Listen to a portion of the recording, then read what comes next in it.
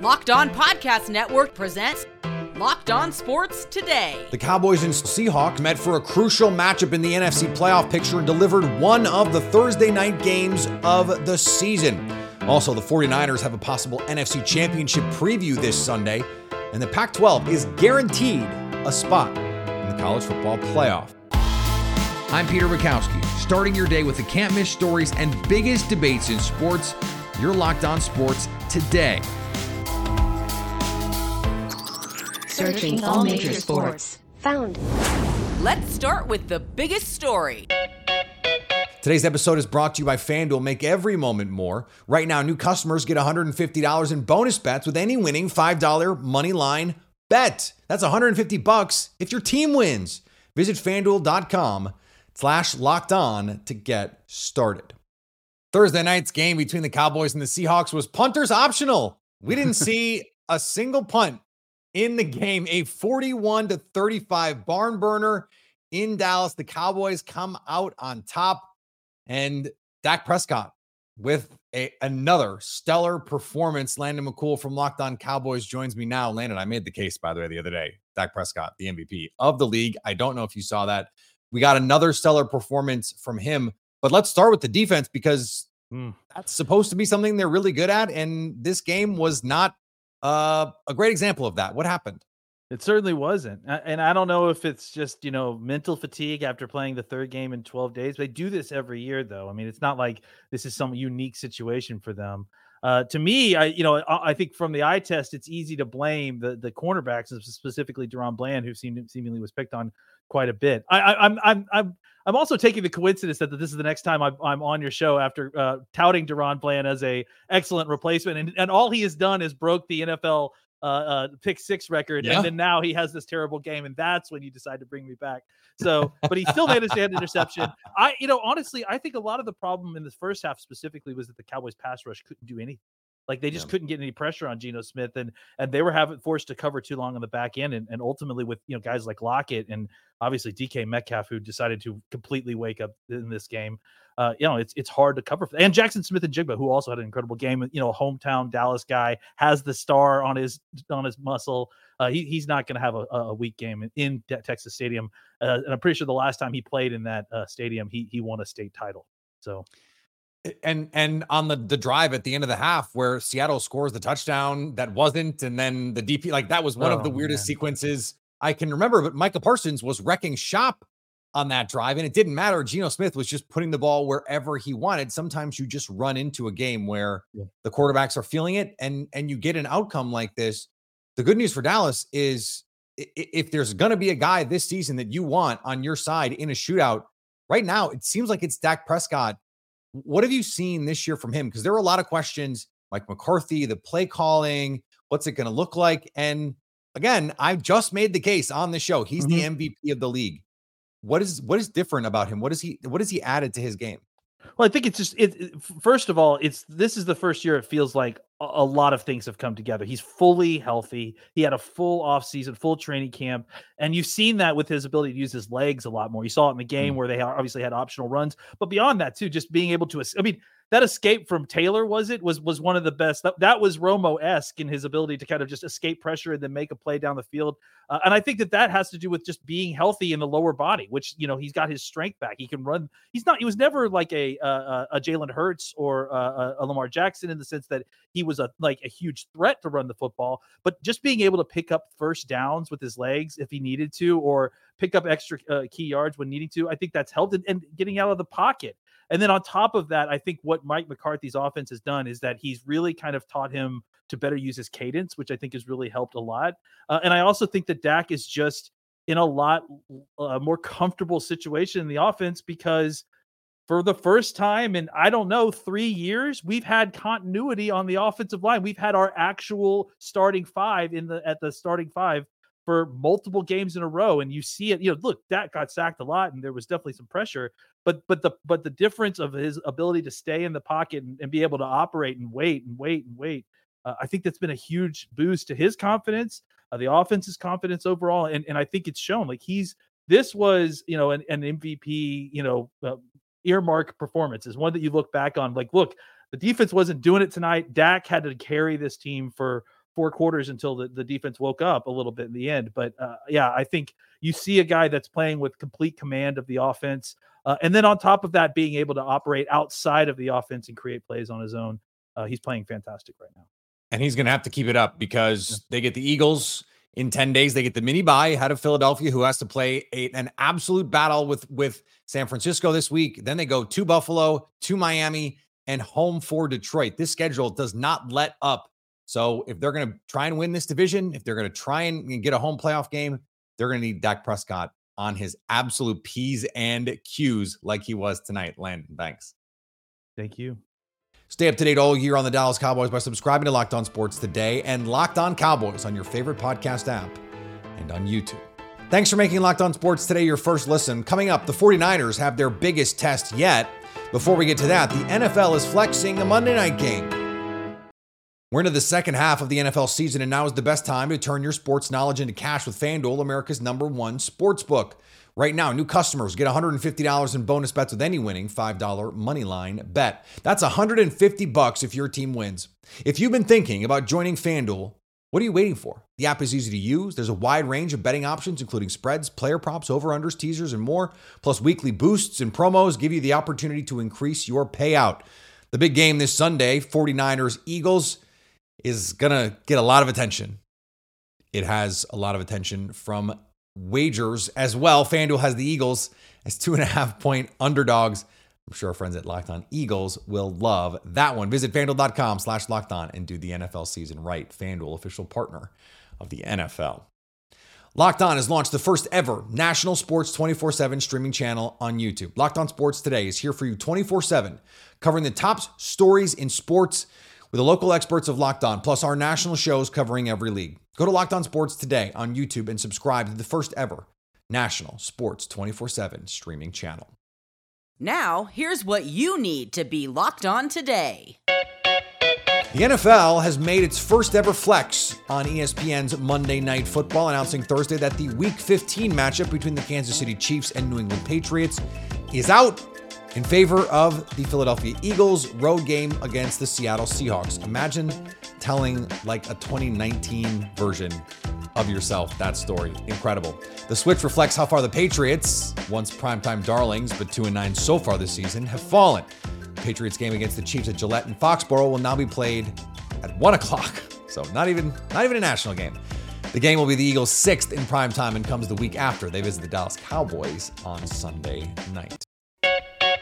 An arrest warrant has been issued in Dallas for Bills player Von Miller for allegedly assaulting a pregnant woman. On Wednesday at 11 a.m. Central, Dallas police responded to a major disturbance call with the preliminary investigation showing that Miller and the woman got involved in a verbal argument and that he allegedly assaulted her. For the affidavit for the arrest warrant obtained by ESPN, the woman and Miller had been in a relationship for 7 years. She told police officers that she is 6 weeks pregnant. Police responded and arrived at the condo, observing minor abrasions on her left hand along with bruising to her neck. Injuries, they say, are consistent with applied pressure to the neck, in addition to bruising to her abdomen and left bicep. On the hardwood, the Jazz traveled to face the T-Wolves as the Jazz fall to the Minnesota Timberwolves by the final score of 101-90. The game got closer at the end as the Jazz outscored the Wolves 24-17 in the fourth. It was Jazz were down 20 at the largest part of it. But really, if you look at this game, the Jazz were down 23-20 at the end of one. They stayed in it and were down by just two, or actually down by two at the half, 49-47. And Minnesota's defense was clamping down on the Jazz at that point. The Jazz half-court offensive rating in the first half was a 71, which is league average is about 1 point of possession. I mean, they were way below that, about third percentile. Jazz offense overall was at 98, below a point of possession. So Minnesota's defense, but the Jazz were kind of hanging. They were handling it. Minnesota without Anthony Edwards was limited. And then in the third quarter, it was a little bit of a mix of self-inflicted wounds. John Collins had two really bad handoff passes that led to fast, like what Rick Carlos called fatal turnovers, where you make the turnover and it leads to a lead-out dunk. And then just some forced shots, but not overall. I actually thought they kind of dealt with what Will Hardy said is the theme of the night, which was how do we deal with adversity control, but they just couldn't stop the run. They just couldn't stop the run. And on the ice, the Wild tried to get back on track against the Predators. And the Minnesota Wild throttled the Nashville Predators to snap a Predators 6-game winning streak. We might have a secret weapon here for John Hines as the fourth line just unleashed again here tonight. Connor Dewar with a hat trick and another fun game against a Nashville team that was playing some good hockey coming in. Yeah, I feel like it's like one of the first times of the year where Wild fans get to just sit back and relax a little bit. It's always so satisfying to see the younger guys step up, the fourth liner guys who don't get a lot of ice time. I think it's very refreshing. And, when it comes to that like fifth goal and you're not really screaming at your TV anymore, you're kind of just like, yeah, this is the Wild team I know and remember. And this Hines era is something special. And tonight was very satisfying, refreshing, and relaxing. Yeah, and you look at all the things that we just have not seen so far this season. Building an early lead. The Wild I know they got called for another early penalty, but they killed it. The penalty kill literally killing it over these last two games as they are perfect in the last two. Here is another story you need to know. It's an NFC Championship game rematch. This time, San Francisco is going to have its quarterback, and it's a game we expect to see come January time. It is Eagles. It's the 49ers. It's daytime primetime, Brian Peacock from Locked On 49ers tells me. And this is a really fun game, Brian, because a lot has been said between these two teams since that NFC Championship game. The 49ers certainly feel a type of way about this matchup. Why will this one be different? This is it. First of all, it is daytime primetime. I think maybe two markets in the entire country are not going to have this game. And it's an East Coast game that is West Coast time. And this is telling you Fox wants everybody to see it, whether you got cable, whether you're streaming, whether you got the rabbit ears on your letterbox TV, like grandma's going to be watching it. Everybody's going to be watching this football game. This is one of the games of the year in the regular season. It could be part one of 49ers Eagles, but more than anything, we get the opportunity now. And this is the stage for Brock Purdy. And the 49ers players told us after the game, we could not win because we did not have Brock Purdy. If that tells you how valuable he is. He was the last pick in the draft that year as a rookie. They could not win the NFC Championship game without him once he got hurt. Now he's healthy. Now the 49ers have a chance to show everybody what they were going to be last January with a healthy Brock Purdy. Again, it's in Philadelphia. The Eagles are 10-1. They are the home team. And I can't wait for it. This is what it's all about. There's players barking at each other. There's fans definitely barking at each other. This is daytime prime time for the NFL in Week 13. Yeah, and I was shocked when I saw the opening line. According to our friends at FanDuel, the 49ers, 3-point favorites on the road going West Coast all the way to the East Coast for this one in Philadelphia. 8-3 Niners, 10-1 Philly. Even if you think the Eagles are a soft 10-1, and I kind of do, I was kind of shocked by that. Yeah, do you prefer the better record that's a team that looks bad for half the game and then just is like, oh, that's right, we're better than you, and then walks away from teams in the second half? Or do you like the team that had some 3 weird games and has some losses, but destroyed everybody else and dominates from jump in the other 8 games of the year? Which team do you like more? And Las Vegas is telling us that they like the 49ers more, and they like the team that showed the ability to dominate for more quarters of games in the 49ers. Kyle Shanahan himself was asked the question, and he said he didn't know.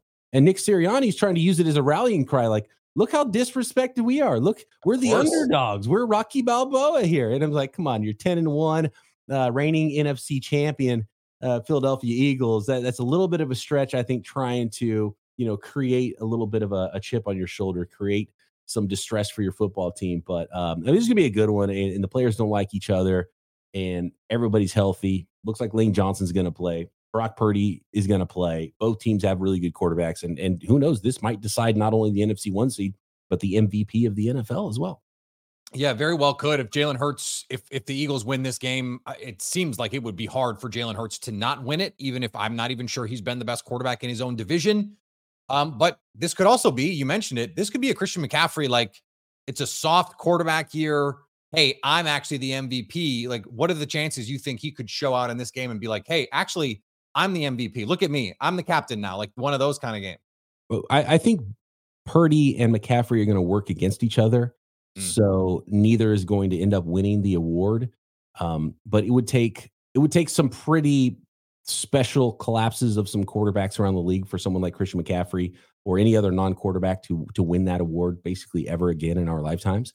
And to be honest with you, I don't think Christian McCaffrey is the most valuable player on the 49ers team. I think it is Brock Purdy. I would 100% rather play this game with Brock Purdy and no Christian McCaffrey, because we saw what it looked like with Christian McCaffrey and no Brock Purdy in January. Yeah. Stay up to date on the San Francisco 49ers by subscribing to Locked On Sports today and Locked On 49ers on your favorite podcast app and on YouTube. Coming up, the Pac-12 is guaranteed a playoff spot in what is the final season of the conference as we know it. This has been a harrowing season for the Pac-12. The writing is on the wall that the conference will either disappear or at the very least be vastly different next year. Locked On Pac-12 host Spencer McLaughlin looks at why the conference is guaranteed representation in the college football playoff this year. I was wrong because before the season, all summer, leading up to the year and throughout the year, it was my contention the Pac-12 was not going to be able to make the college football playoff in the final iteration of the 4-team format. My thinking was that the conference is as good and as deep as it has ever been, and that everyone, as has often been the case, is just going to cannibalize one another. But that did not happen. Now, I think one of the biggest reasons it didn't happen is Cam Rising didn't play a single snap for Utah this year. I think that this completely altered the championship landscape and the college football playoff picture as well. Utah went 8-4 with Bryson Barnes there, who is severely limited compared to Cam Rising. They are 9-3 at the worst. They're probably a 10-2, maybe even, I'm not kidding, an 11-1 football team if Cam Rising's there. I think the gap between him and Bryson Barnes is significant enough.